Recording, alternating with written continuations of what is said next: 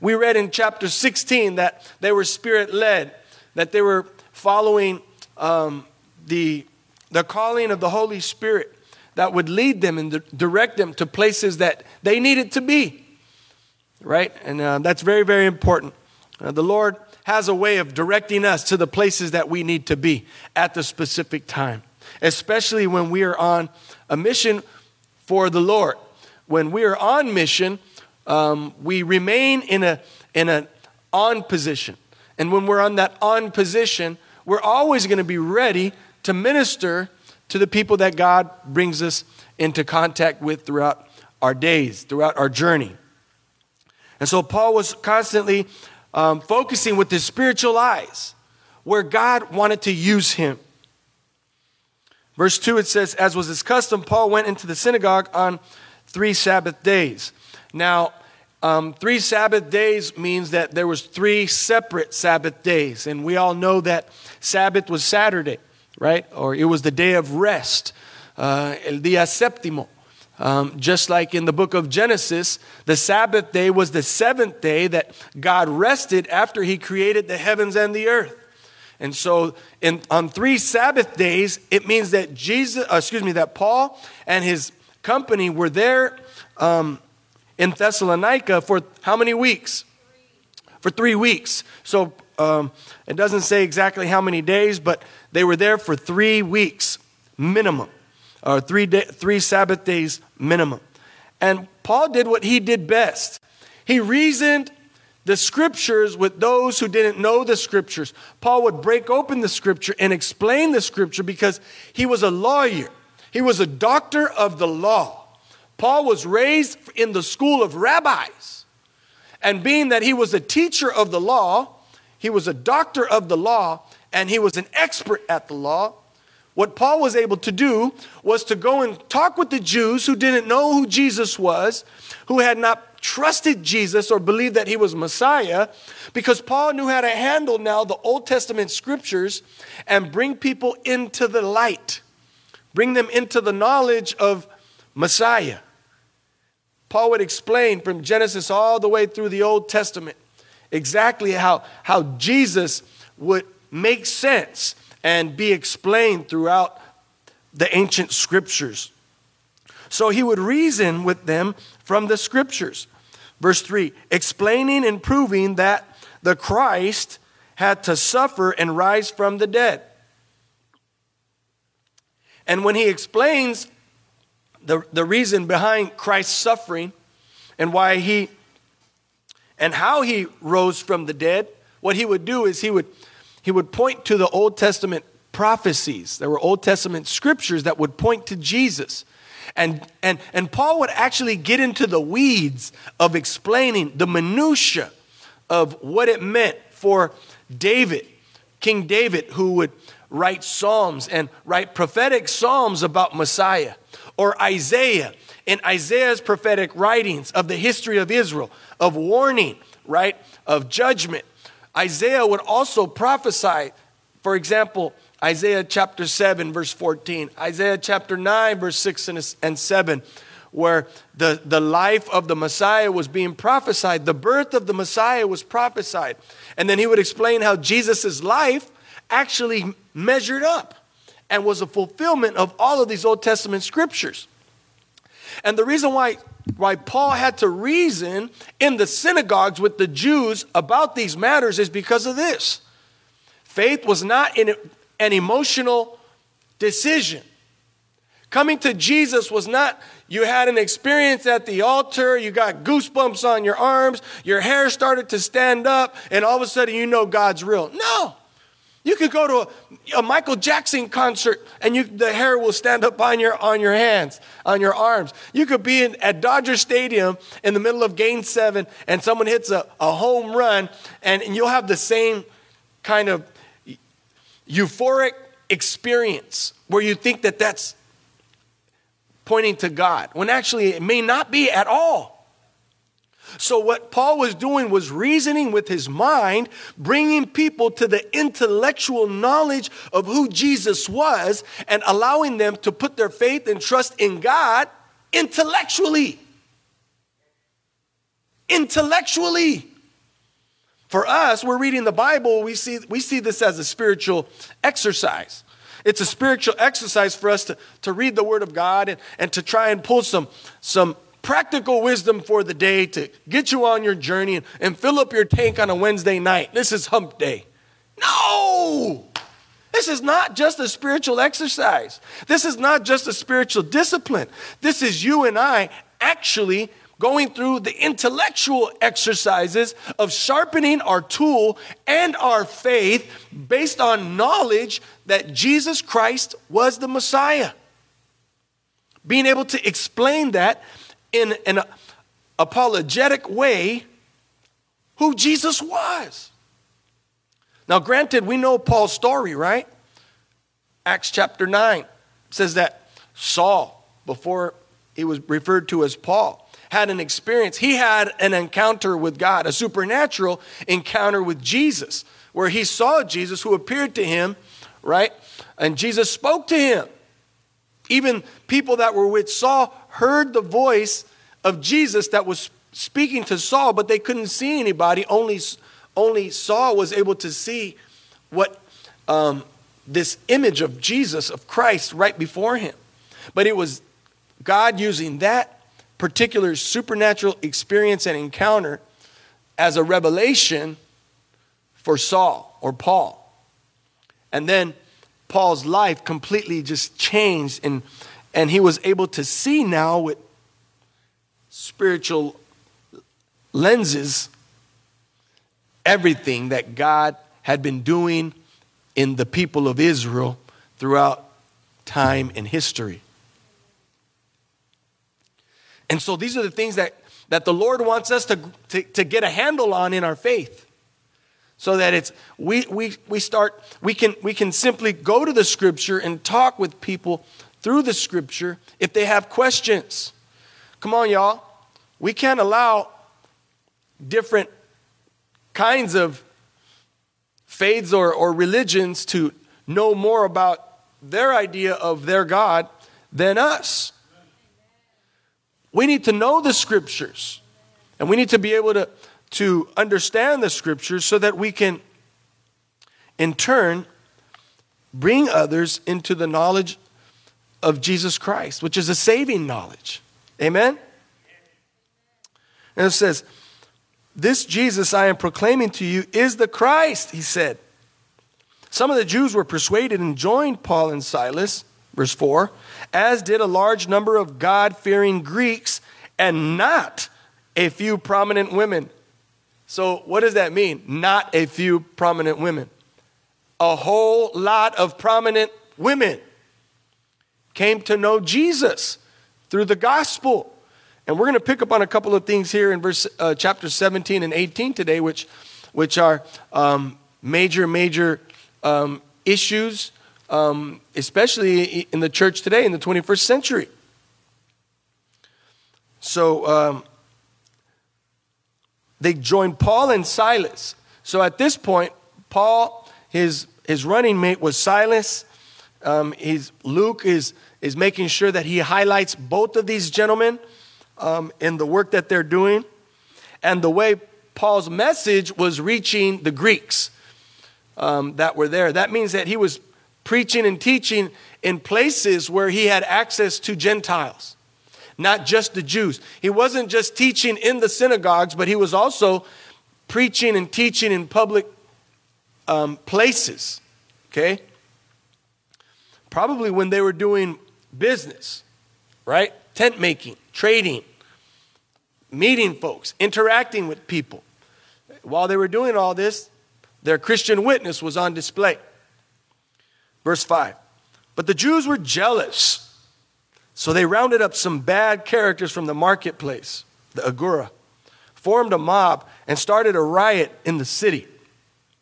They rushed to Jason's house in search of Paul and Silas in order to bring them out to the crowd. But when they did not find them, they dragged Jason and some other brothers before the city officials,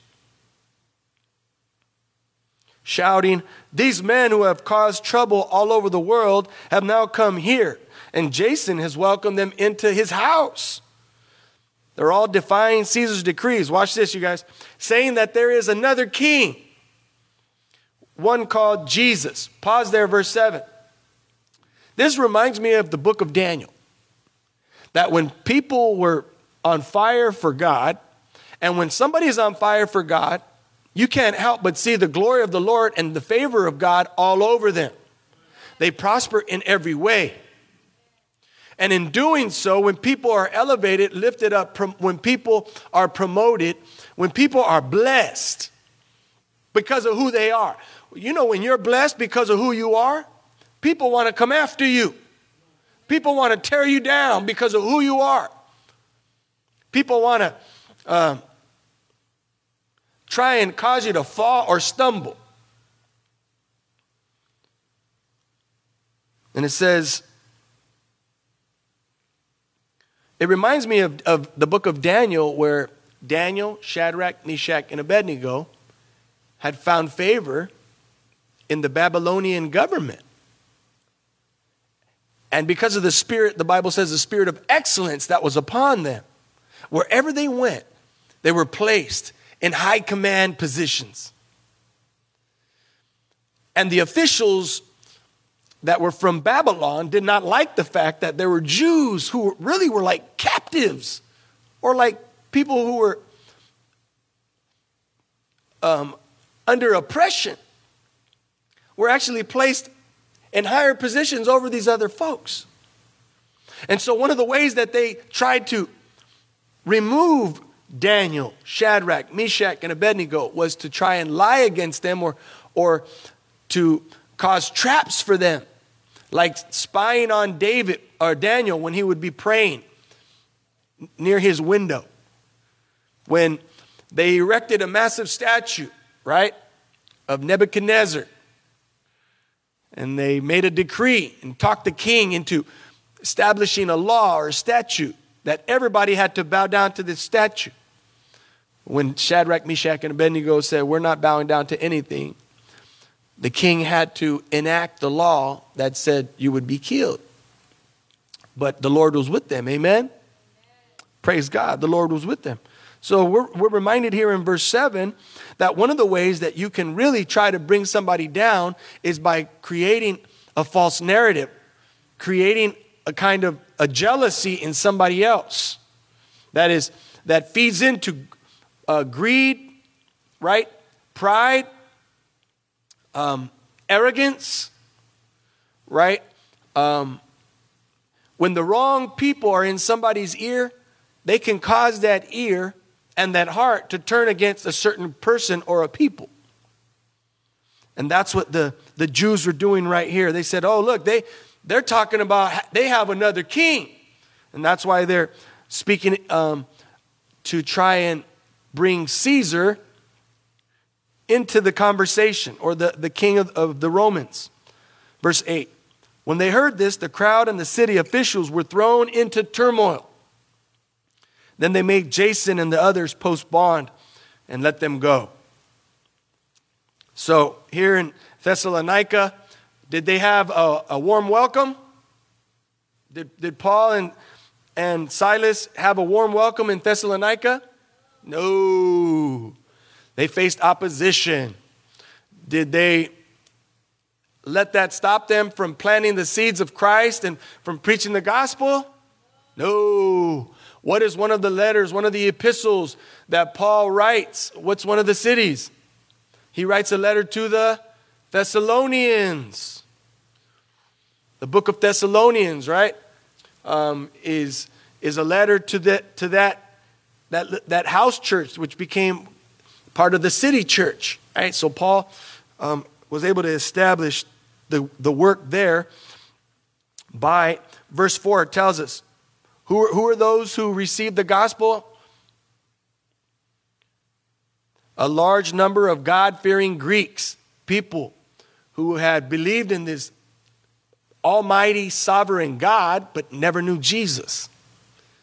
They believed in this God, not even the God of the Jews, but they believed that there was a greater, higher power, this God-type deity. So they were a God-fearing people in particular. And what Paul did was help connect that idea or concept of God for them to who Jesus is.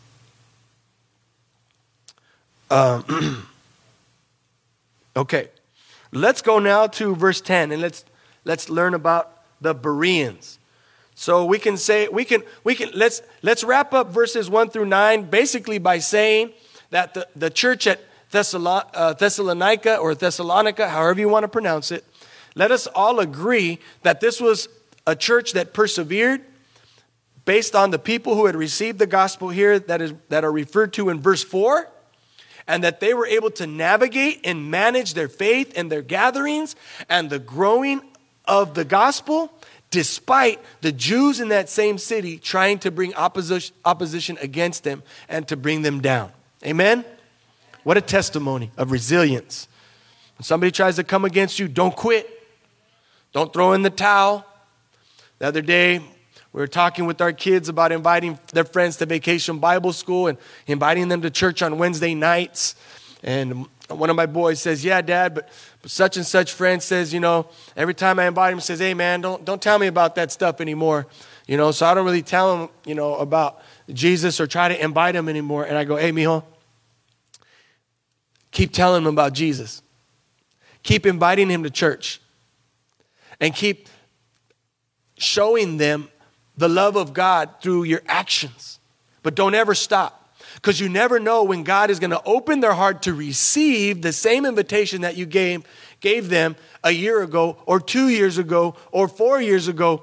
The Lord may move upon their heart to where they're actually ready now. Oh, but they have their own religion, Dad. I go, that's okay. It doesn't mean that our religion is better. We're just giving them the opportunity to see, because we're not trying to condescend towards people. You're never going to get anywhere in anybody, somebody of a different faith, by treating them condescendingly.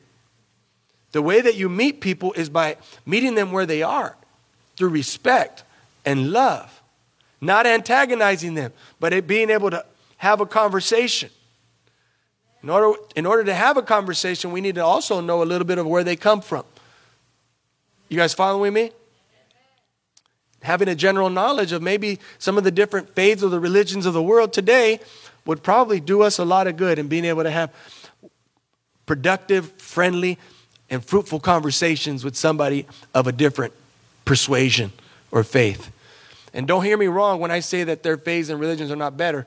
I simply am saying, let God be the one who proves himself to them. We know who we serve. We know we serve the one true God. According to the scripture, we serve the one true God, according to Isaiah chapter 40. Right? We serve the one true God. Okay, so let's continue. Let's go into now Berea. As soon as it was night, the brothers sent Paul and Silas away to Berea. And on arriving there, they went to the Jewish synagogue. Oh, so where did Paul and Silas like to go as soon as they came into a city or a town? To where? The synagogue, right?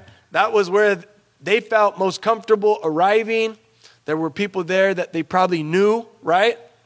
Probably knew people in those cities and those towns, right? And Paul knew that he was going to have a lot to talk about, right? When he would come into these places. Now the Bereans, everybody say Bereans. Okay, so if you have notes or you have a notepad or you have a highlighter or a pen, you're going to want to highlight these areas right here, because it's good as followers of Jesus Christ to understand the people that Christ ministered to, that Paul ministered to, because for us, they provide symbolism. They provide imagery for us. They provide a spiritual way for us to connect to the different types of people in Scripture, because in a lot of ways, they're like parables for us. And we can talk about our faith and, like, yeah, man, I'm kind of like the Bereans, or you know what, that church over there, they're kind of like the church at Corinth, right? And we can connect in those ways because we've been grafted into the faith. And so the history of the church in Israel becomes our history. Amen? Now the Bereans were of more noble character than the Thessalonians. Wow, Luke really puts the Thessalonians out there, right? For they received the message with great eagerness and examined the scriptures every day to see if what Paul said was true. Okay, let's stop there for a moment. All right, how many of us, we hear a scripture, whether on the radio or here at church or in a Bible study, we just kind of take it, we close our Bible, we close our journal, and then we go on our merry way. Never inviting the spirit of discernment or the discipline of Bible study to come into our life. We need to engage in a greater and deeper Bible study. Not just short little devotionals. I'm not going to give you the little, hey, just, spend 1 minute in the Bible each day and you're good. No. If you want to grow in Christ, you need to grow in the Word of God. Okay? If you want to grow in Christ and you want to grow in the Word of God, I'm going to challenge you to press into the Word of God. That is the only way you develop a desire and a hunger for God's Word, is when you spend time in God's Word and you see the benefits of God's Word. Taste and see that the Lord is good, right? And then Psalm 103 says, and forget not all of his benefits. All of his benefits come when we understand God's word, and then God's word bubbles up in our spirit, in our soul, in our conversations, in our thoughts, with our spouses, with our children, with our family members, our co-workers. Oh man, you become a person of light. Amen. And here the Bereans, every time Paul would begin a lesson or a Bible study and start to teach, and he would start to refer, right, to the prophet Isaiah, the Bereans must have been a pretty well-to-do community. That means they had access to the scriptures, right? Whether it's through the synagogue or whether it was people that were there that were wealthy who had scrolls of the Old Testament scriptures, right, which we call the Jewish Bible. So let's continue what it says right here. It says that the Bereans were of more noble character. I think Luke is a little biased right here, wasn't he? He's like, hey, these dudes are awesome, man. These guys are righteous. These guys are righteous, man. Right? They welcomed the word of God. And probably because there was less opposition, Luke really felt blessed by them. But they welcomed the conversation. They welcomed the discussion. He welcomed the questions. And Paul welcomed the questions. Not in an antagonistic way. It wasn't to try and cause fights or arguments, right? You guys know any people that they always want to pick fights? Or they're contrarians? Right? You're always going to have some contrarians in your world and in your life. Try not to be one too much. Catch yourself when you find yourself being one. And be more open to pleasant conversations, even if you disagree. Amen? The Bereans, look what it says. They would search the scriptures. The Greek word right here is examine, which means that they would test. They would test the scriptures to see if what Paul was saying was true. So Paul had to keep his knife sharp, Araceli. He had to keep his knife sharp because he knew that they were going to come back with a follow-up question from the last question. And if Paul was able to string along enough responses and answers that would satisfy their questions, it was going to be able to plant the seed of faith and then allow that seed of faith to take root. That's why we have to be able to give an account or give an answer, you guys, according to Scripture.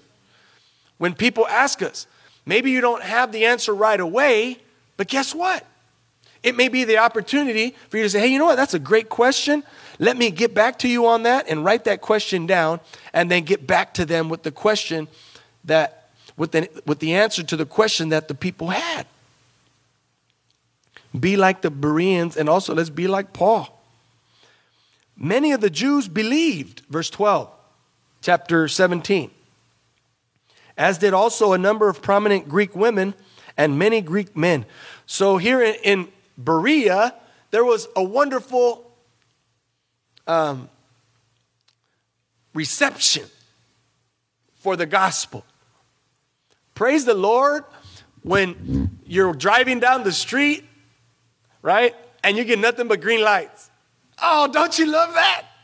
Oh, man, I just like green light, green light, green light, green light. I'm like, oh, praise God. This is nice. Green light, green light. It's when you're about to be late to work, right? You start getting all those red lights. You got to be somewhere and you start hitting, oh, man. And then you start looking at your maps, and it said you had 6 minutes and then all of a sudden it's like 10 minutes. But praise God when you get green lights, because you're going to get enough red lights and stop signs in life.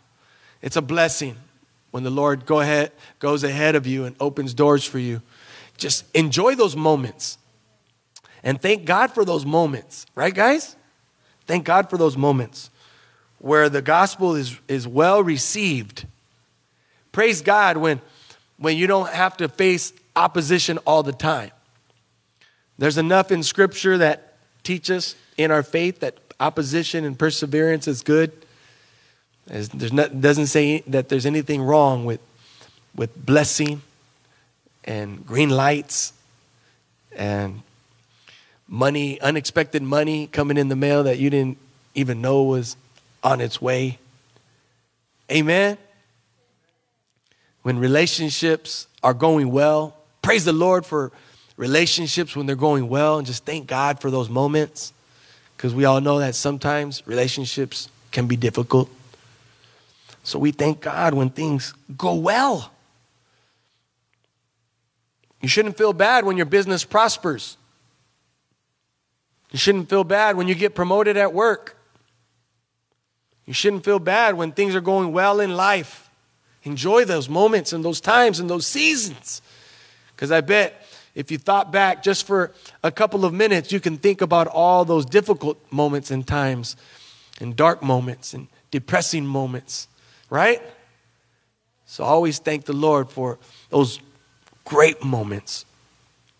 When the Jews in Thessalonica learned that Paul was preaching the word of God at Berea, here comes those rabble-rousers. They went there too, agitating the crowds and stirring them up. The brothers immediately sent Paul to the coast, but Silas and Timothy stayed at Berea. The men who escorted Paul brought him to Athens and then left with instructions for Silas and Timothy to join him as soon as possible. So Paul, being the main person, he was always the object of one's dismay. He was always when you're the key person, you got a big target on your back. And there's others that are able to flank you that aren't going to get all the heat, right? But when you're the person that has the target on your back, you have to press into the Lord in prayer. You got to ask the Lord to give you strength. And that's why our spiritual life, our prayer life, right, has got to be so rich. Because when you are a type of Paul, you have to be prepared for anything that comes your way. I know for me as a pastor, sometimes it's hard. Sometimes the decision that I have to make don't make people happy. And those could be lonely moments. Right? So I have to go to the Lord. I have to trust in the Lord and not my own strength. I have to believe that the Lord is by my side and directing my every decision. Right? As parents, you have to make hard decisions that sometimes upset your children or your own parents, your own family members. And those are difficult moments.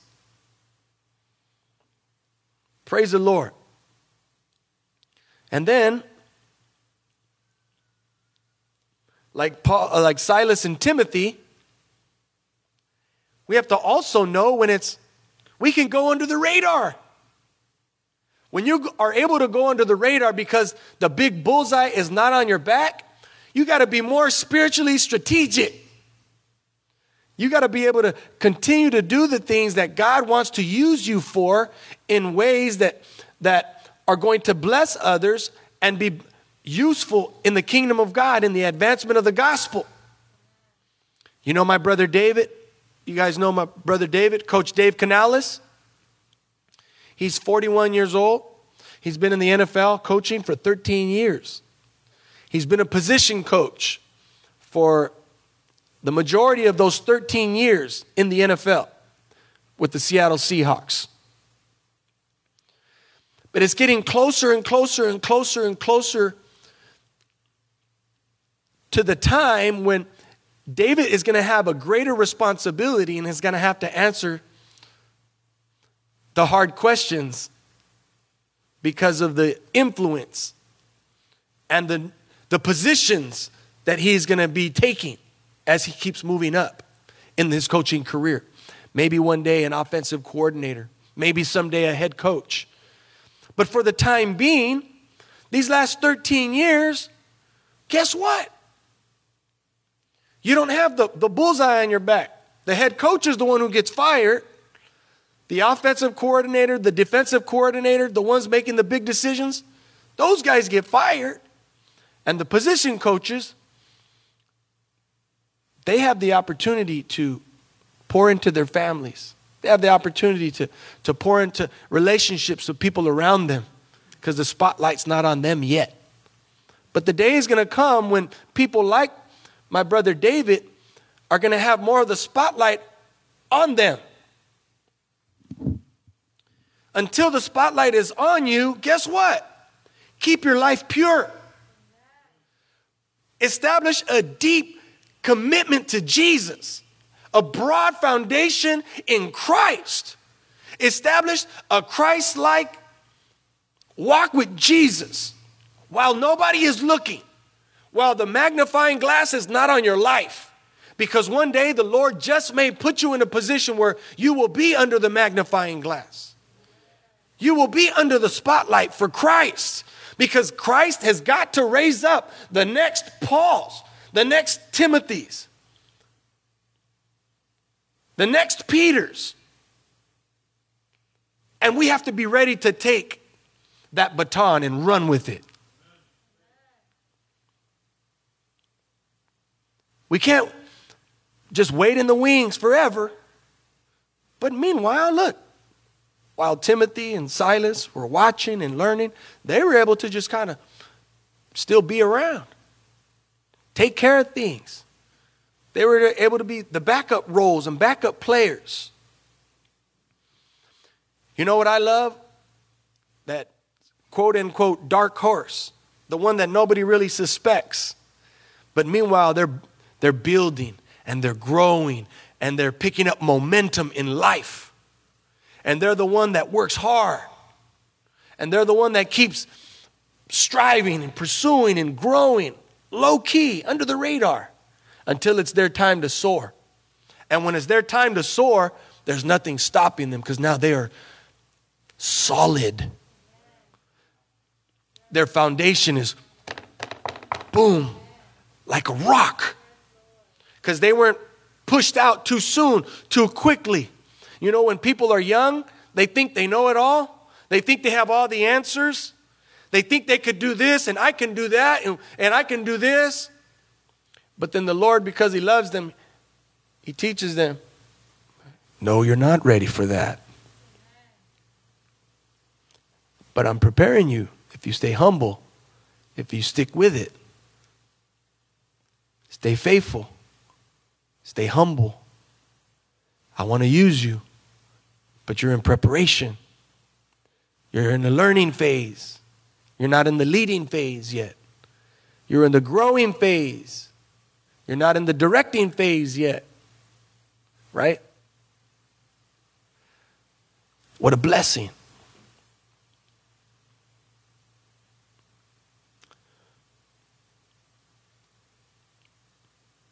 So you guys, do what my father's generation did.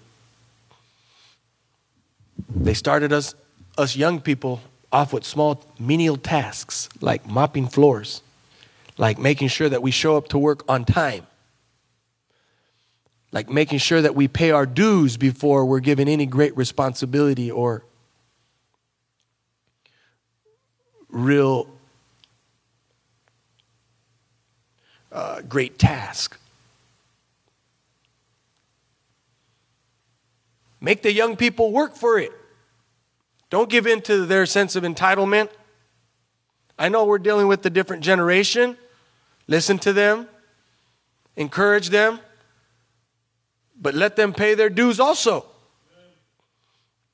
Paul was very clear about that, of not allowing someone who is young in the faith to have great spiritual responsibility or leadership within the church, lest they become arrogant or conceited and quickly fall. So here at Mission Ebenezer, we let people come that want to join our church.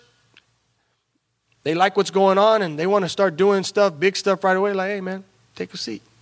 And join us. See if this is a place that you want to stay. Learn about the church. Get to know the people. Let's see if you're for real or fake. Let's see if you just want the spotlight, but you don't want to serve the people. If you want to be a pastor, you got to smell like the sheep. You don't just get to preach. You go visit the sick. You visit the elderly, the shut-ins. You count nails and screws in the garage and do inventory for Pastor Caesar.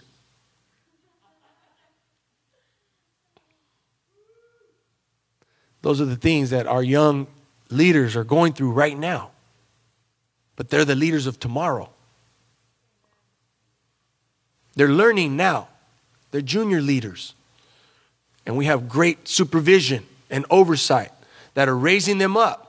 Right now we have an amazing summer internship program with 5 young people under the age of 25.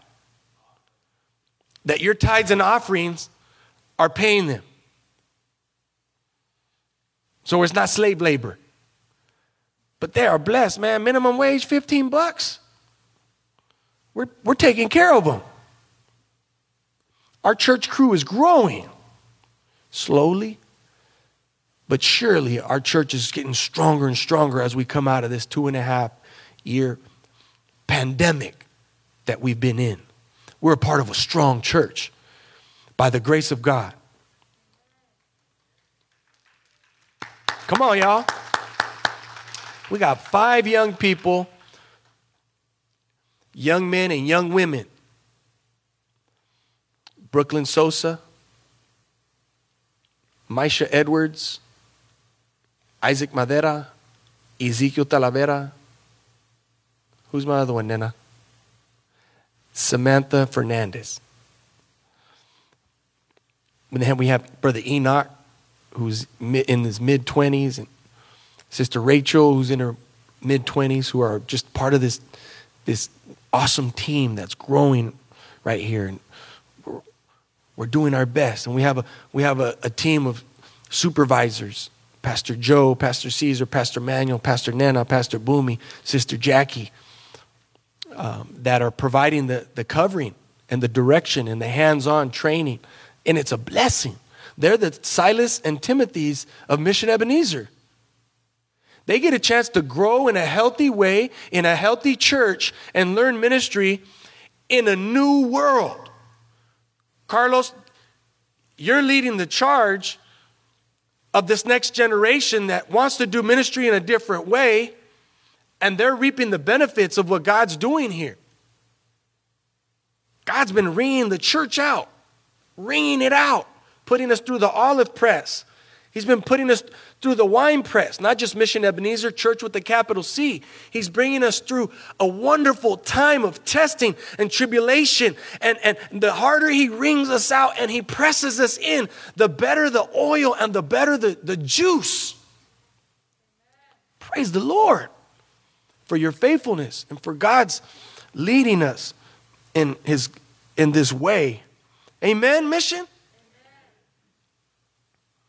Praise God. verse 16. Let's go to Athens. So did you guys get enough of Berea? Be like the Bereans. Study the scripture. Write notes. Ask questions. Grow in the word of God.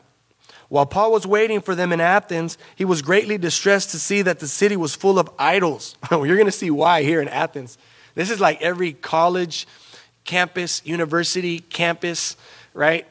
So this is what you got to prepare your kids for. If they're going to college, you got to be training them and preparing their hearts and minds now. So he reasoned in the synagogue. And once again, where did he go? The synagogue. And basically, synagogue means a place of meeting, place of gathering. Sunago means to bring together in Greek. Sunago. So synagoge in Greek simply meant the place of gathering or meeting. And it's really like the same, one of the similar words of ecclesia or church, iglesia, which means a place of assembly. So he went to the synagogue with the Jews and the God-fearing Greeks, as well as in the marketplace, the agora, day by day, with those who happened to be there. Basically, he was going to the farmer's market, right? A group of Epicurean and Stoic philosophers began to dispute with him. All right, pause there for a moment. Just really quickly, by way of definition and knowledge, Epicurus was a guy who basically said, you only live once, and you might as well live it up. So eat and drink and be merry and embrace sensual pleasure, right? Anything that feels good, do it. Anything that seems good, don't miss out.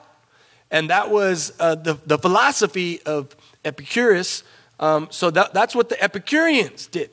And so people that were really high on thought were folks that felt that they really experienced the greatest of revelation and knowledge or wisdom that the world had to offer, which, they probably came from a city of wealth, a city of substance where people could just sit around and think about philosophy all day and just talk, place of culture, right? Enjoying nice things, right? So Paul went to the Areopagus, and this is where people that he's running into. The Stoics. Who are the Stoics? Stoicism basically says, don't let your emotions rule you. Just stay on an even keel. No highs, no lows.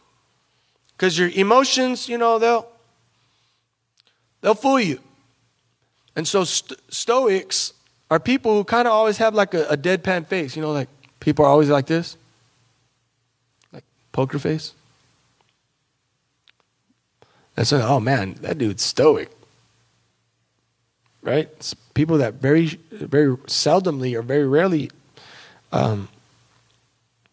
show any type of affect on their face or their body language.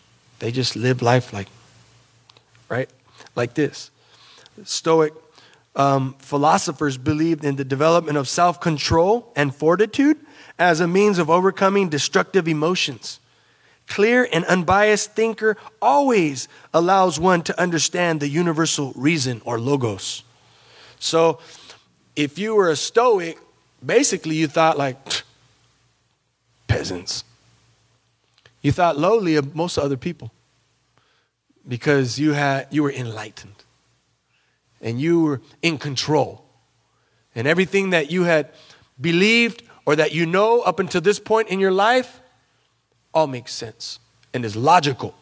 And that's why you've arrived at the place that you've arrived, probably very, very successful, because you were not moved by emotions or influenced by other things, but by just sound logic. So there's some good to this kind of stuff, right?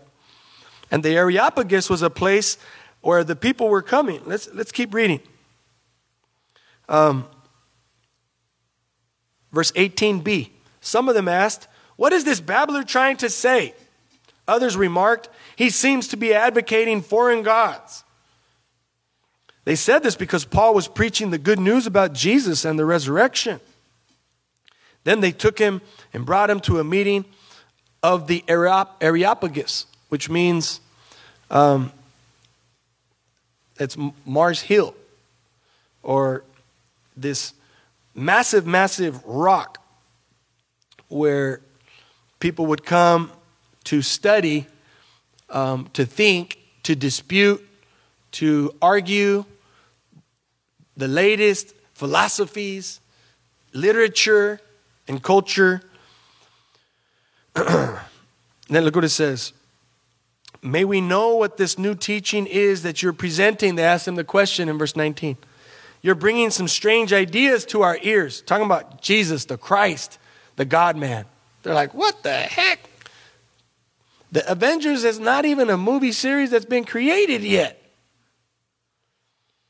All the Athenians, people from Athens, and the foreigners who lived there spent their time doing nothing but talking about and listening to the latest ideas. Paul then stood up in the meeting of the Areopagus. All right, now you got to realize some of the smartest men alive, some of the smartest men around, or at least cultured, schooled, educated. Paul stood up, and he's bringing Christ, and that's why God wanted to use Paul, because of what Paul was working with upstairs.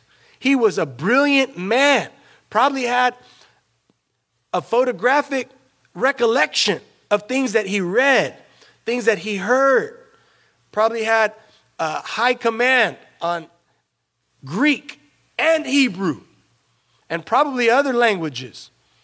So Paul was able to reason and go to town with people that would bring their thoughts and their arguments to him. So God had a reason why he called Paul. It was prophesied over Paul that he would stand before governors and kings and preach Jesus. Look what it says. Men of Athens, I see that in every way you're religious. For as I walked around and looked carefully at your objects of worship, I even found an altar with this inscription, to an unknown God.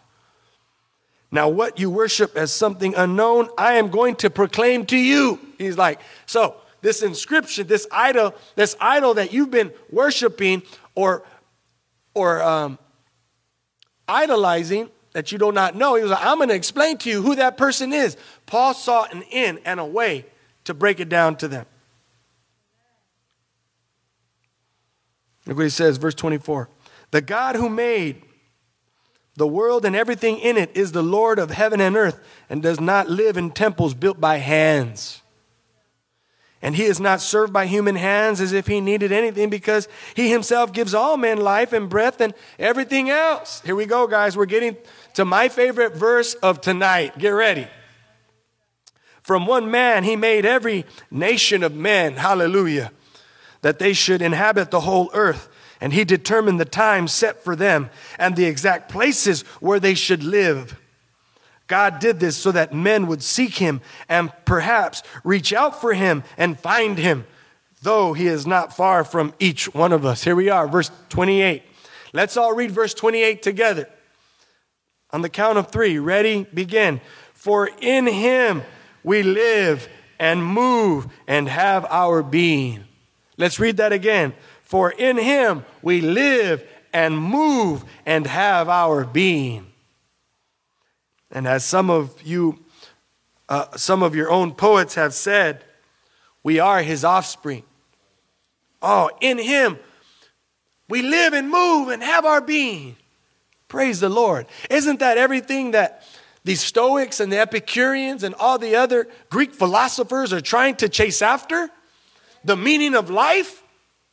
The reason why we live? What causes us to move and to shake and to make things happen? Why are we on this rock anyway? Earth, in the middle of the Milky Way universe. Amazing. I love the way Paul just comes at them. You know, and Paul would hold back. Paul wouldn't speak this way to every crowd, would he? No. Paul knew how to speak to the different crowds, just like Jesus. Jesus was a rabbi of rabbis. But when he got around the masses, Jesus told stories and parables in ways that even children could understand the gospel. Right? So that children in the 4:14 window would receive Jesus Christ. Do you know the 4:14 window? Statistically proven that people from the age of 4 to 14 are the largest window or category of human beings that receive the gospel of Jesus Christ and live out the gospel for the rest of their lives.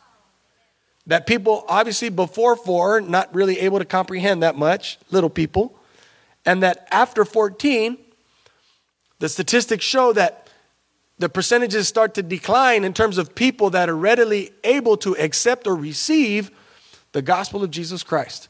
It still happens, but in lesser numbers. It's a fact. So, Paul's trying to get right at the essence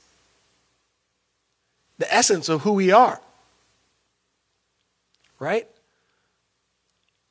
And I love that. I was reading an article today, talked about people who are retiring.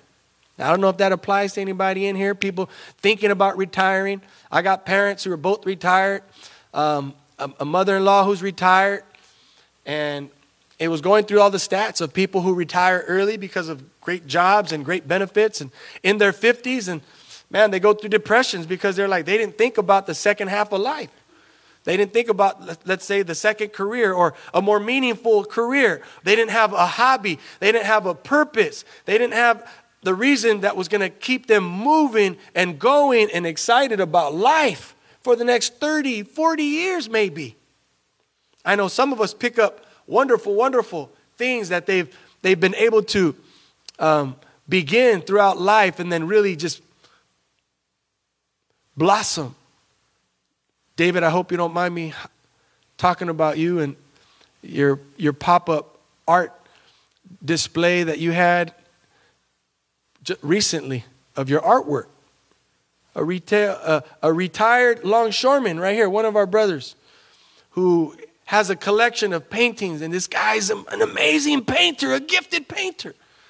God showed him what he was going to use him to communicate, to enjoy life, to be a grandpa, and to serve Jesus faithfully. What an example, David. I apologize if I'm embarrassing you. You're an inspiration to us. Paul was getting to the point of us understanding that the whole purpose is this man named Jesus.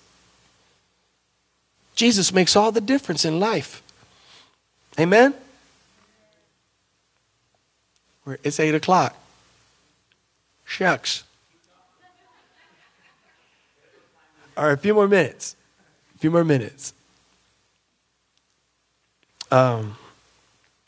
Verse 29. Therefore, since we're God's offspring, we should not think that the divine being is like gold or silver or stone, an image made by man's design and skill.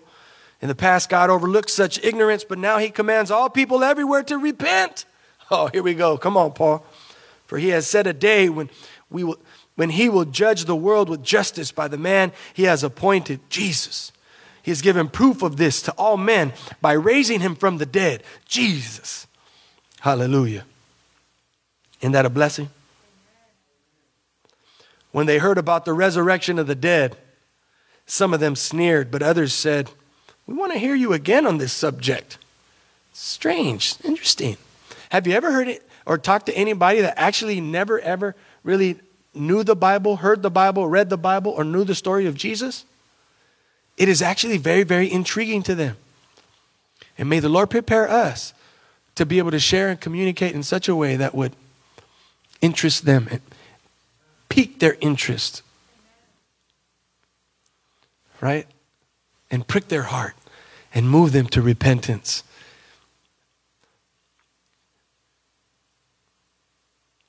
And to faith in Jesus. At that, Paul left the council. He's like, I did my job.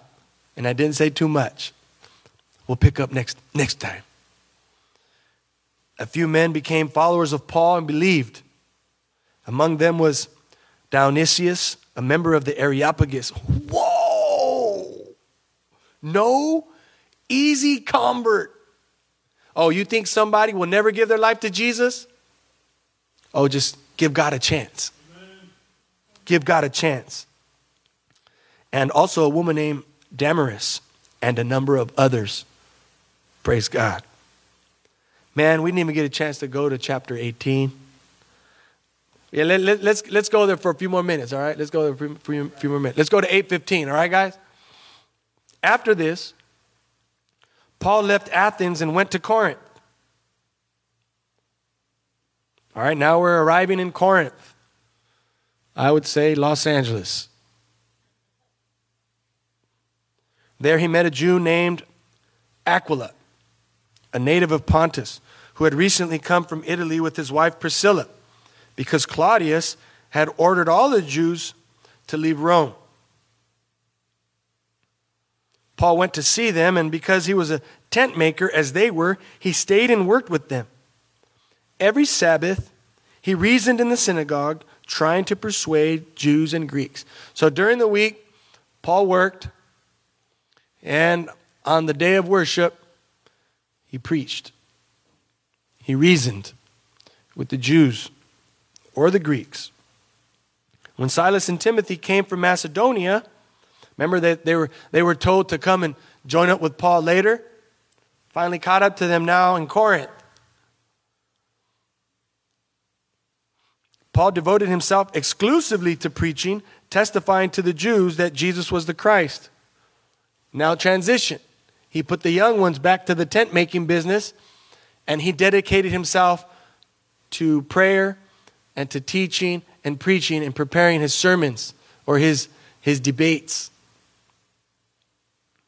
But when the Jews opposed Paul and became abusive, he shook off his clothes in protest and said to them, "Your blood be on your own heads. I am clear of my responsibility. From now on, I will go to the Gentiles." And he's not saying, now, from this point on, I'm only going to deal with or work with Gentiles. It's simply talking about here in Corinth. Okay? Then Paul left the synagogue and went next door to the house of Titius Justus, a worshiper of God. Crispus, the synagogue ruler, and his entire household believed in the Lord. And many of the Corinthians who heard him believed and were baptized. Praise the Lord. So the synagogue ruler, in other words, one of the head priests or pastors of the synagogue there in Corinth, gave his life to Jesus through Paul's ministry. Man, do you think that town was shook up? Do you think that synagogue was shook up when their head dude said, "I'm following Jesus"? That's called a scandal. That's called a scandal. One night, the Lord spoke to Paul in a vision. I love this. "Don't be afraid. Keep on speaking. Don't be silent. For I'm with you, and no one's going to attack or harm you, because I have many people in this city." Praise the Lord. Everybody wants to send California to hell in a handbasket. But how many of you know that God, someone like that, but how many of you know that God has many people in this state? How many of you know that God has many people in this city? Many faithful people. Many God-fearing people. Many Christ-following people. People that don't consider themselves great, but who are great in God's eyes. Are you one?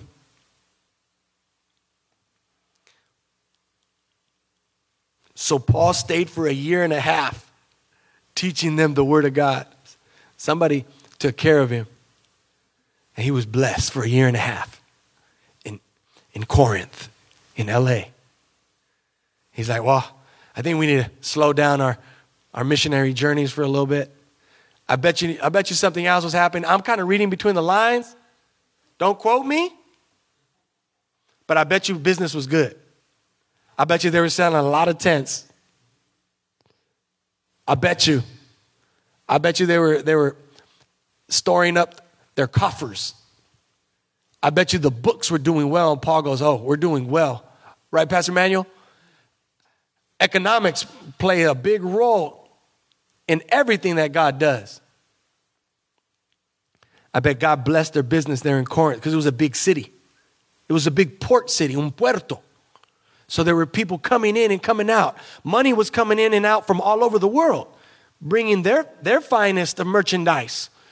And Paul and Timothy and Silas, I bet their business was no slouch. I bet they did their business with excellence. I bet Paul could wheel and deal, don't you think? Man, he was smart. I like to think of myself of being able to use my smarts for the Lord too. In handling God's affairs, the kingdom business, in managing things well. We use everything that God gives us for his glory. Amen? While Gallio was proconsul, just means like a governor or a leader of Achaia, the Jews made a united attack on Paul and brought him into court. This man, they charged, is persuading the people to worship God in ways contrary to the law. Watch what happens. Just as Paul was about to speak, Gallio said to the Jews, if you Jews were making a complaint about some misdemeanor or serious crime, it would be reasonable for me to listen to you, but I'm not going to waste my time. But since it involves questions about words and names and your own law, settle the matter yourselves. I'll not be a judge of such things. So he had them ejected from the court. Then they all turned on Sosthenes, the synagogue ruler, and beat him in front of the court. But Gallio showed no concern whatsoever. And some scholars, Carlitos, believe that Sosthenes was Crispus, the same synagogue ruler. Because there probably wasn't a whole bunch of synagogue or different synagogues right there where Paul, Silas, and Timothy were. They probably stayed around the same area to conduct their business and conduct the affairs of the church. So many think that this was maybe a Roman name and Sosthenes possibly a Greek name, referring to the same person. But they beat him up right there. He was if we do agree, or we think that he is the same synagogue ruler that came to Christ in verse 8, then it's fair enough to say that the people that were a part of the scandal of him leaving the synagogue, right, were looking for an opportunity to bring harm against him. And then they had an opportunity right there when the proconsul, Gallio, kicked them out of court. Like, get out of my court. You don't even know what you're talking about. But I'm sad that Sosthenes or Crispus was beat up. And I pray that he was okay. He doesn't really go into much after that. Let's wrap up here because I do want to make some comments about Priscilla, Aquila, and Apollos. Paul stayed on in Corinth for some time. Then he left the brothers and sailed for Syria, accompanied by Priscilla and Aquila. So this is the point in Scripture now where any reference to this married couple, Priscilla and Aquila, it always refers to the woman first. First, in the beginning of chapter 18, it says, and then a man named Aquila and his wife, Priscilla, came and met Paul, and they were tent makers, and they became buds. After this, whenever referenced, it always refers to Priscilla and Aquila. It's interesting how the woman's name was mentioned before the man's name, even a Roman Greco culture and context. Before he sailed, he had his hair cut off at Cenchrea because of a vow that he had taken. They arrived at Ephesus, where Paul left Priscilla and Aquila. He himself went into the synagogue and reasoned with the Jews. When they asked him to spend more time with them, he declined. But he has left. But as he left, he promised, I'll come back if it is God's will. Then he set sail for Ephesus. And when he landed at Caesarea, he went up and greeted the church and then went down to Antioch.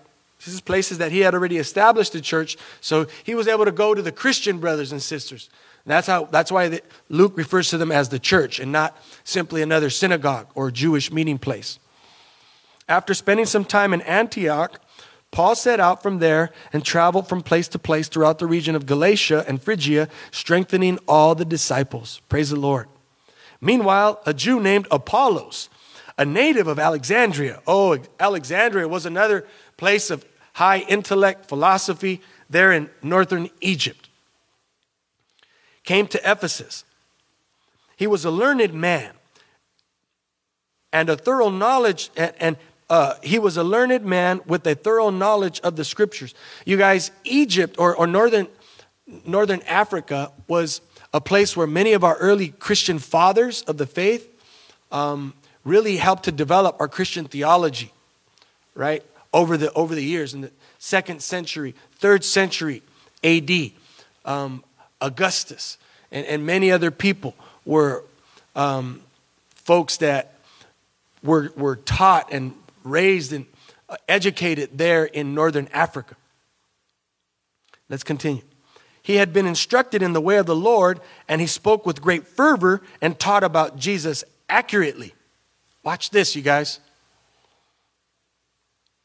Though he knew only the baptism of John. He began to speak boldly in the synagogue. When Priscilla and Aquila heard him, they invited, everybody say they. So the purpose of this is that we're acknowledging women in ministry. The women with the men. They, when they heard him preach, they brought him in, invited him to their home, and explained to him the way of God more adequately. When Apollos wanted to go to Achaia, the brothers encouraged him and wrote to the disciples there to welcome him. On arriving, he was a great help to those who by grace had believed, for he vigorously refuted the Jews in public debate, proving from the scriptures that Jesus was the Christ. So now Paul had another contemporary scholar, theologian, preacher that was able to help him in communicating the gospel in ways that we're going to continue to advance the efforts of Jesus. Praise the Lord for that. That when iron sharpens iron. Praise the Lord when you find somebody who loves the Lord and loves the word like you, who encourages you to grow in the word of God. Because guess what? If you don't allow yourself to be influenced by people who are going to challenge you in your faith and help you grow in your faith, you're going to decline spiritually. You'll drift from the Lord. Your walk with Jesus will become weak. We become susceptible to sin and temptation. And we are not as fruitful in the Lord's service as we can if we have people around us that keep us sharp and that we have a good, healthy, and let me put this in a fun way, a good, healthy Christian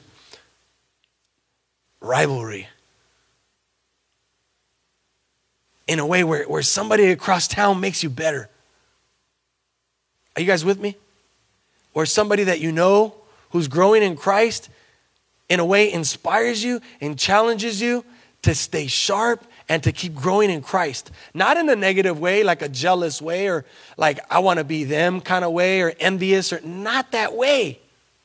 But in a way where there are people there that God is using that you say, oh man, I'm encouraged to keep growing in the Word of God, growing in teaching or preaching, and growing in my faith, growing in my prayer life.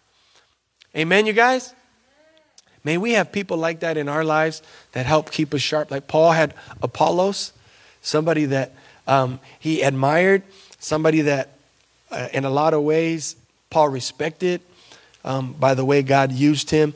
And I praise the Lord because it's all for the glory of God. Amen? All for the glory of God. So praise. Hey, we made it through chapter 17 and 18. Do you guys enjoy the study tonight? Praise the Lord. Just like Apollos, proving from the scriptures. Scripture is always the best place to start. Just go straight to the scripture. You can go to the scripture at any point and you'll find Jesus. Amen.